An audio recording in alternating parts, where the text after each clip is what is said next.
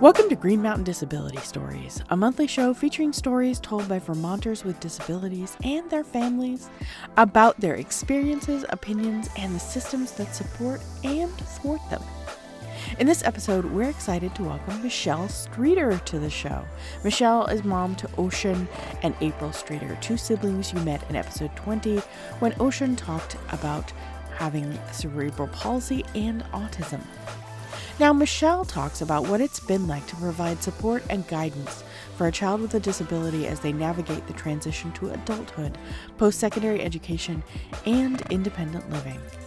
Michele Streeter is also a family resource consultant for the Vermont Interdisciplinary Team, or I-Team, up in the Northeast Kingdom. Let's listen.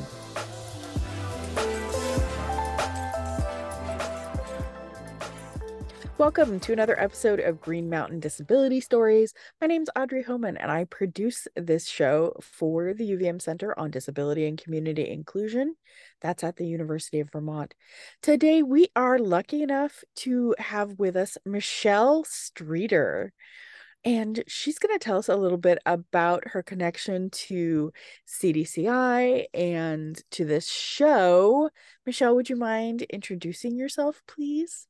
Absolutely. Yes. Hi, thanks, Audrey. I am Michele Streeter, and I am a family resource consultant for the Vermont I-Team. I work in the Northeast Territory, the Northeast Kingdom of Vermont. I'm one of 4 FERCs that work on the Vermont I-Team and support families. And FERC stands for Family Resource Consultant, Right. right? Yes, family resource consultant. Thank you. Awesome. Can you tell me a little bit what you specifically do as a family resource consultant for the Vermont I-Team? Well, let's see. It's so as a family resource consultant, I work with the family part of the Vermont I-Team. So the Vermont I-Team is an interdisciplinary team that works with schools, with families that have children with complex health needs. The family resource consultant works with the family of the children that work on the I-Team. So my role is basically to support the families in whatever they need in terms of maybe medical appointments, um, funding for respite, uh, care coordination, maybe at a doctor's office, somebody to help them pull all their appointments together. I'm not that person, but I will help them find that person. Um, basically at the beginning of the year, I reach out to my families and I listen and I explain what I do. And then I wait and I see what needs come up. I attend all IEP meetings. And sometimes I glean from those meetings what the families are looking for. Um, I network, help families network and connect with other parents because I think that is really important. And basically just try to be that support. If I tell my families, if there are things that you need, ask. If I can help you, I certainly will. And a big part of my role is finding that resource and just helping them navigate through that. That sounds like a lot, but also like you're doing a lot of work to support families in Vermont. It's our goal, and we do what we can.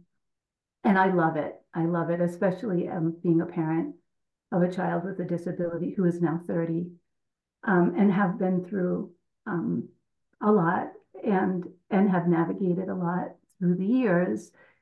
It feels really good to be able to share that with other families and hopefully to really help them.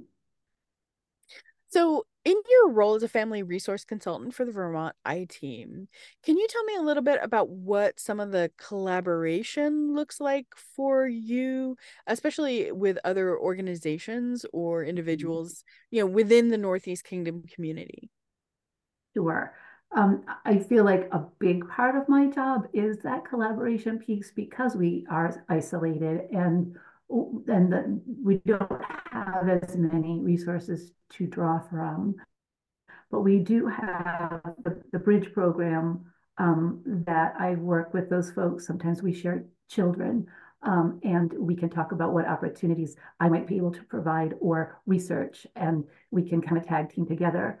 Often what I'll do is I'll refer my families to the Bridge program if they're looking for care coordination or help with Social Security, SSI, um, uh, and they also have funding, so they're really a great organization to be a part of if you have a child with a complex health need. And there's also Vermont Family Network, who I just I use so often to recommend. They have a great respite fund. They have other grant opportunities. They help to connect parents. So it's just, those are two of the organizations that I feel very lucky to be connected with and that I highly recommend, and are so lucky to have up here in the Northeast Kingdom.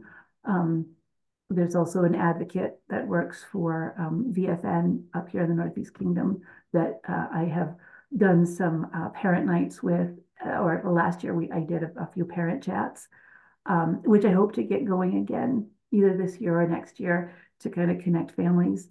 And she was a part of it. So, bridging those organizations and us all working together, I think is really helps me in my position. I'm glad you brought that up because one of the many reasons we asked you to come on the show is because you are mom to Ocean Streeter, who previously appeared on our show with her sister April. Now, how has your role as mom to a Vermonter with a disability informed your work for the I Team? That's another really loaded question. Just in terms of having the empathy and compassion for parents that are going through what I had been through or what I continue to go through, um, you know, just being able to share my story and any hints or tips that help me along the way, um, is probably the biggest way it has informed my position.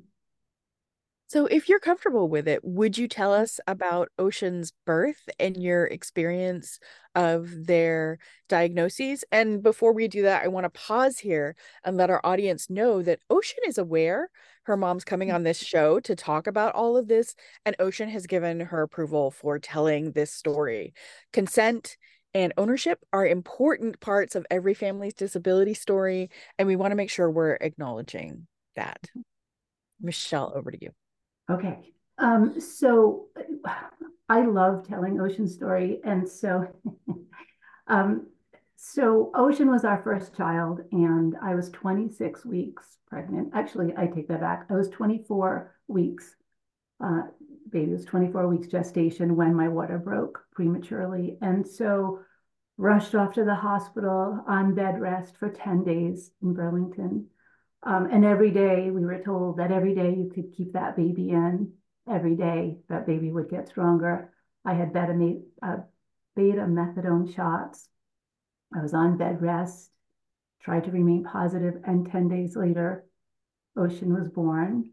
Ocean was a pound and a half at birth. And I remember being asked that evening if we wanted to aggressively keep Ocean alive, and certainly we did. And Ocean was in the NICU for 2.5 months on a respirator at that time. At that time, sorry, 2.5 months later was sent to the fifth floor for 1 month and finally was able to come home weighing 6 pounds, 9 ounces. And so that was really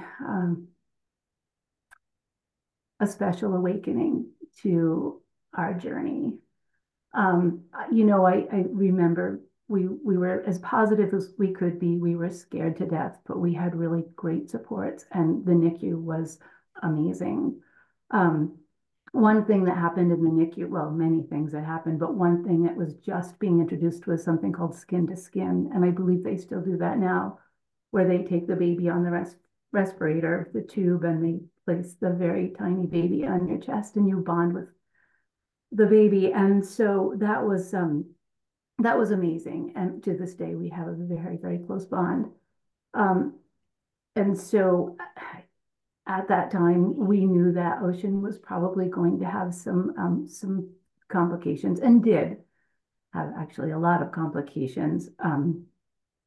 One we were most concerned with was retinas and detaching retinas from the lack of oxygen. We knew there could be some brain injury. Um, there was respiratory.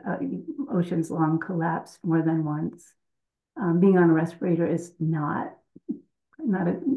great for a developing baby. But if you have seen the podcast from before, you will know that Ocean is now 30 and breathes just fine. So we call Ocean our miracle baby.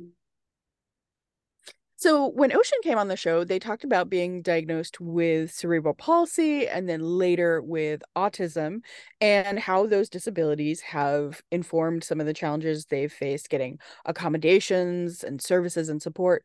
But what was your role like as Ocean's mom in getting Ocean those accommodations, services, and support? So actually, my role was very easy. When Ocean was diagnosed with cerebral palsy, we were immediately hooked up. And even before, as a premature baby with our doctor, we were immediately hooked up with the family center in Morrisville and early intervention and physical therapy. And we had this really great support really from 8 months on. We had a physical therapist who became like family because she became part of our family. We felt very supported, and I felt that, from preschool, we got once the IEP was in place, Ocean has had a para right on through high school. We've had really good folks in special ed. So I never felt, I certainly had to advocate, but I always felt supported. And I always felt that I could ask for supports that weren't happening or needed to happen. Um, so that piece was pretty smooth. I will have to say. Then Ocean went to college. Ocean graduated um, high school and um, went to Landmark College in Putney.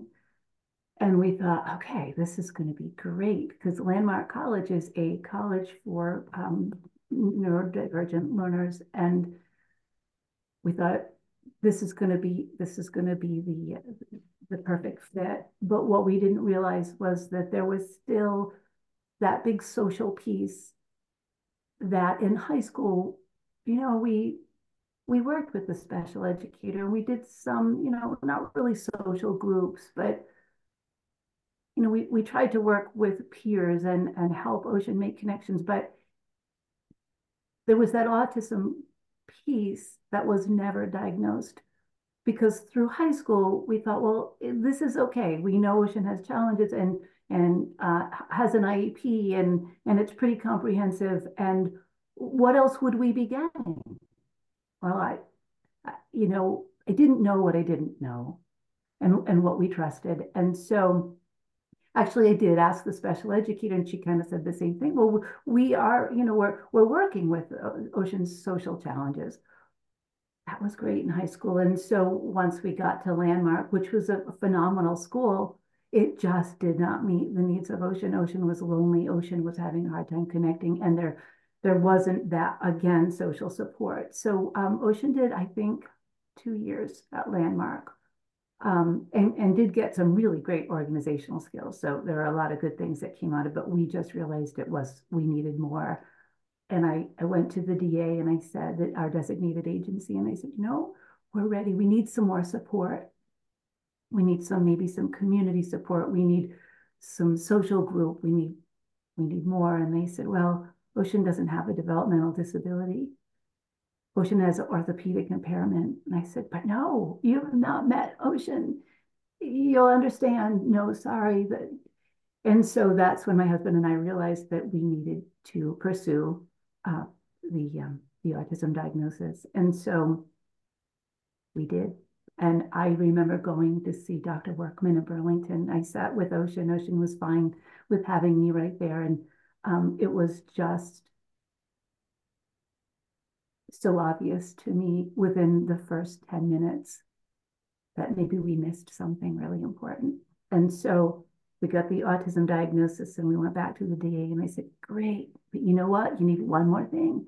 We have to make sure that Ocean is not, is that this is affecting, Ocean is not able to be independent and adapt and that there is an impact on their life. And so I was interviewed by a psychologist, and in fact, yes, we passed that gate. And so Ocean was granted the developmental disability. Well, had a developmental disability. Ocean was granted services at our designated agency.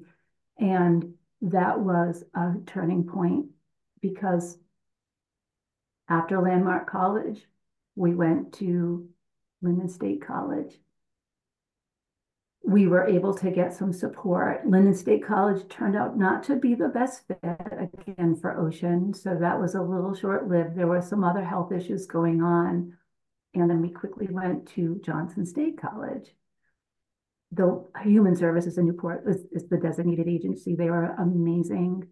They said, well, we're gonna send service providers to Johnson. We're gonna help. It was amazing. It was so great. And helped with, Ocean had an apartment like in the second year, helped with teaching, laundry and house cleaning and food and making lists and more of that organization piece. And Ocean also does not drive. So that was a huge help with transportation. So that is a very long answer to how I helped with getting the accommodations and the supports that Ocean needed. But that's the thing, right? It is a journey, and I'm sure there are things that we will continue to learn that are in Ocean's best interest. But those were the big ones. Thank you for that. Mm. What for you as a mom was the most challenging part of that whole process? Mm. Gosh, I, it's frustrating when you have to wait and you really think you know what's best for your child, but there's red tape and there's a waiting time, and I think it's just a little frustrating. I think that was the hardest part. I think that the folks I worked with were always, had best intentions, but it takes time. Yeah. When your child is suffering, you don't really have that time. Now let's flip that coin over and ask, what was the most satisfying part for you of the whole process? I think that the people that we met really, that support and people that really do want to help you. We've met some really great folks and we've learned a lot. Amazing. Yeah. So, because you've gone through that whole process with Ocean, what's one piece of advice you could offer to other families who are maybe just starting out trying to get those accommodations and services for their child? I guess you just have to persevere. And I think networking helps. I think, it can be very isolating.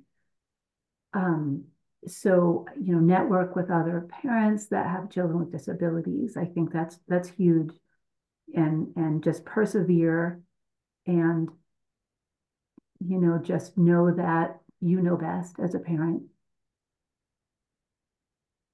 Now, you got to be a mom who watched their child get successfully through a post-secondary degree. Can you tell me a little bit about what that was like? How involved were you in Ocean's journey there? Fairly involved. Again, we're very close. I'm not taking Ocean's credit because Ocean worked very hard and accessed a lot of great services. But we have a very strong connection, and so we stayed in touch a lot, and we were proud of my husband and I and family of every celebration. Um, we visited quite often. We were interested in Ocean's writing and Ocean's projects and homework and social connections. Amazing. Um, was there any part of Ocean's journey through post-secondary education that you wished had been different? Yes. Socially again, I think, and Ocean will tell you that that's the hardest part of I think of Ocean's. It's hard when you're in your 20s and you're trying to connect with peers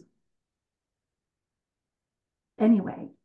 Yeah. And having ASD, if I could have made it easier for Ocean to have more social groups or more peer interaction, um, and just more time with peers and understanding peers, that's what I would have changed. And it was not for lack of trying, but I think it So, would have made a definite difference. so Ocean shared their episode that they're now in an independent living situation. Mhm.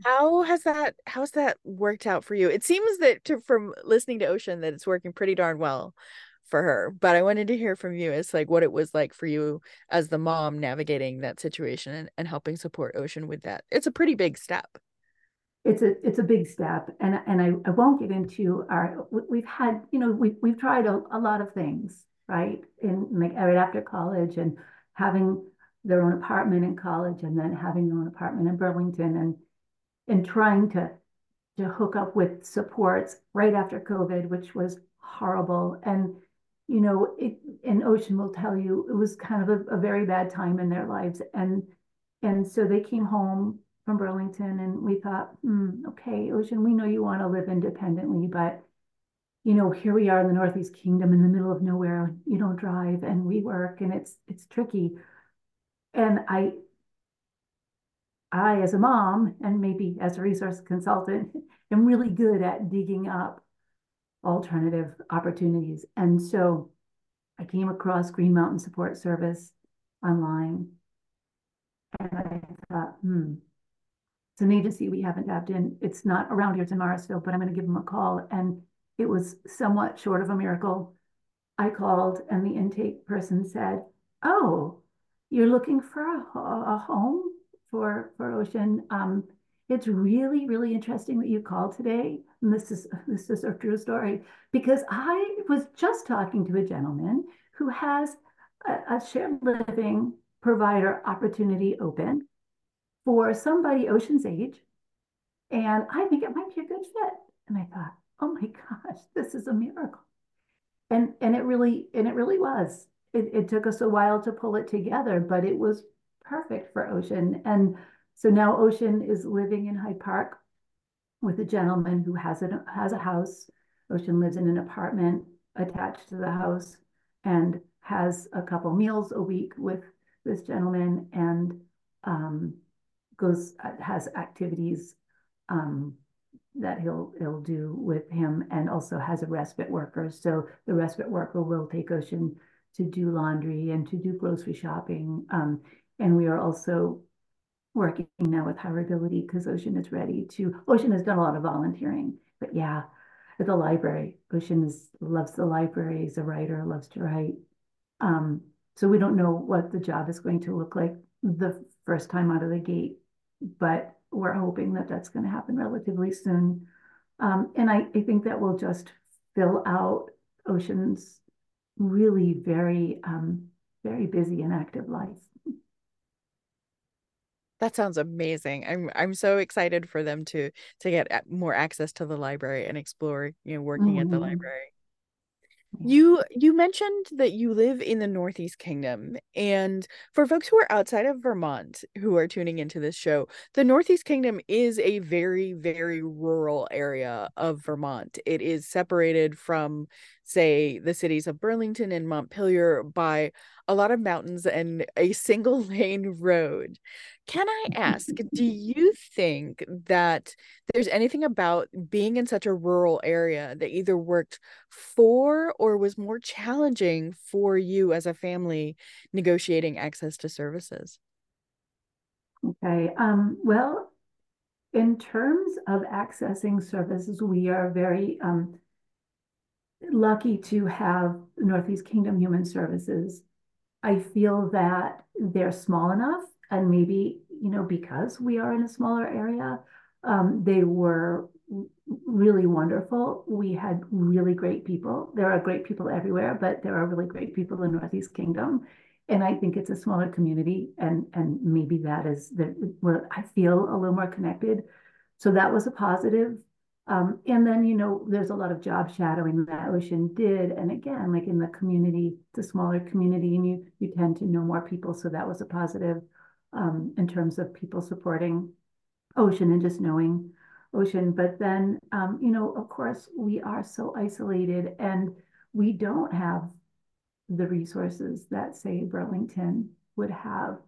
Um, there are that we just can't. We're just too far and too separate. And so there's a great sense of isolation. And I think parents who want their children and to be connected, and they want to be connected, just maybe have to work a little harder. I don't know, maybe that's not true.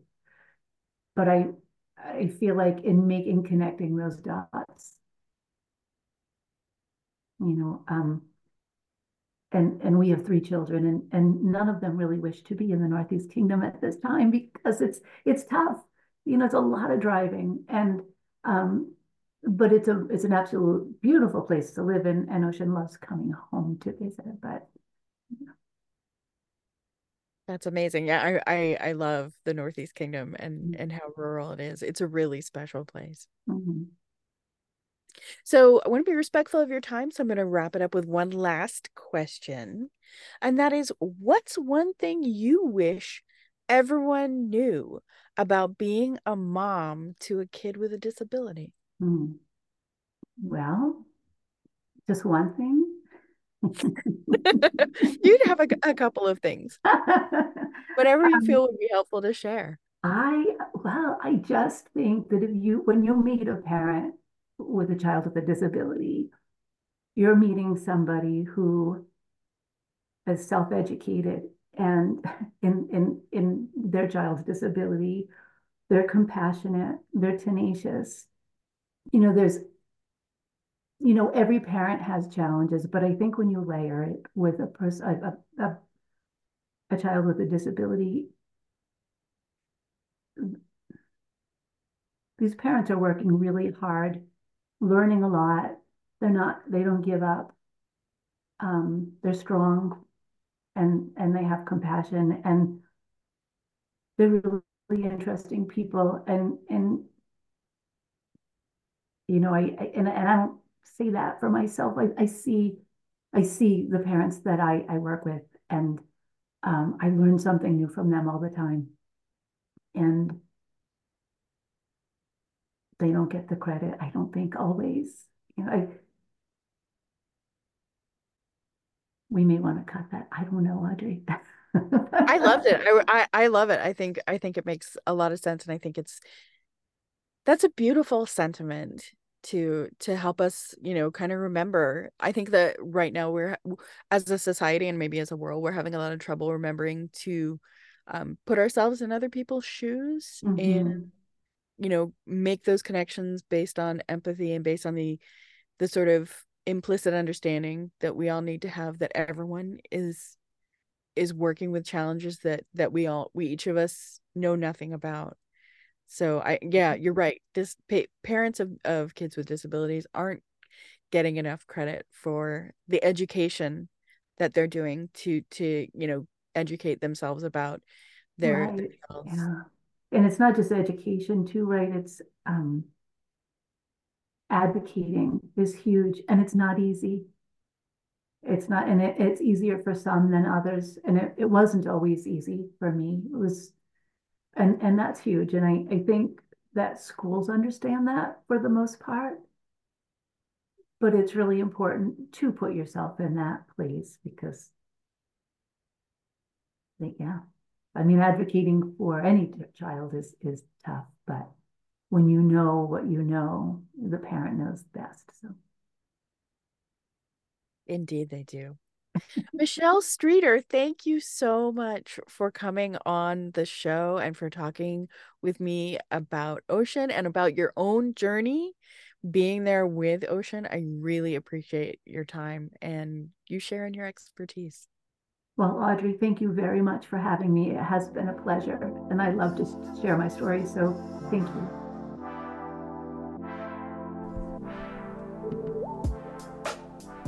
You've been listening to Green Mountain Disability Stories, a monthly show featuring stories told by Vermonters with disabilities about their experiences, opinions, and the systems that support and thwart them in the Green Mountain state of Vermont. You can watch episodes here on YouTube or subscribe to the show on Apple Podcasts, Spotify, the Google Play Store, or wherever you get your podcasts. Huge thanks to Michele Streeter and to Ocean Streeter for this episode. We loved working with you both. The music for this episode is Waves Are Beautiful Only When They Break by Soul June, licensed under Creative Commons 3.0. You can find full transcripts of every episode and more at go.uvm.edu/green-mountain-disability-stories. Thanks for listening.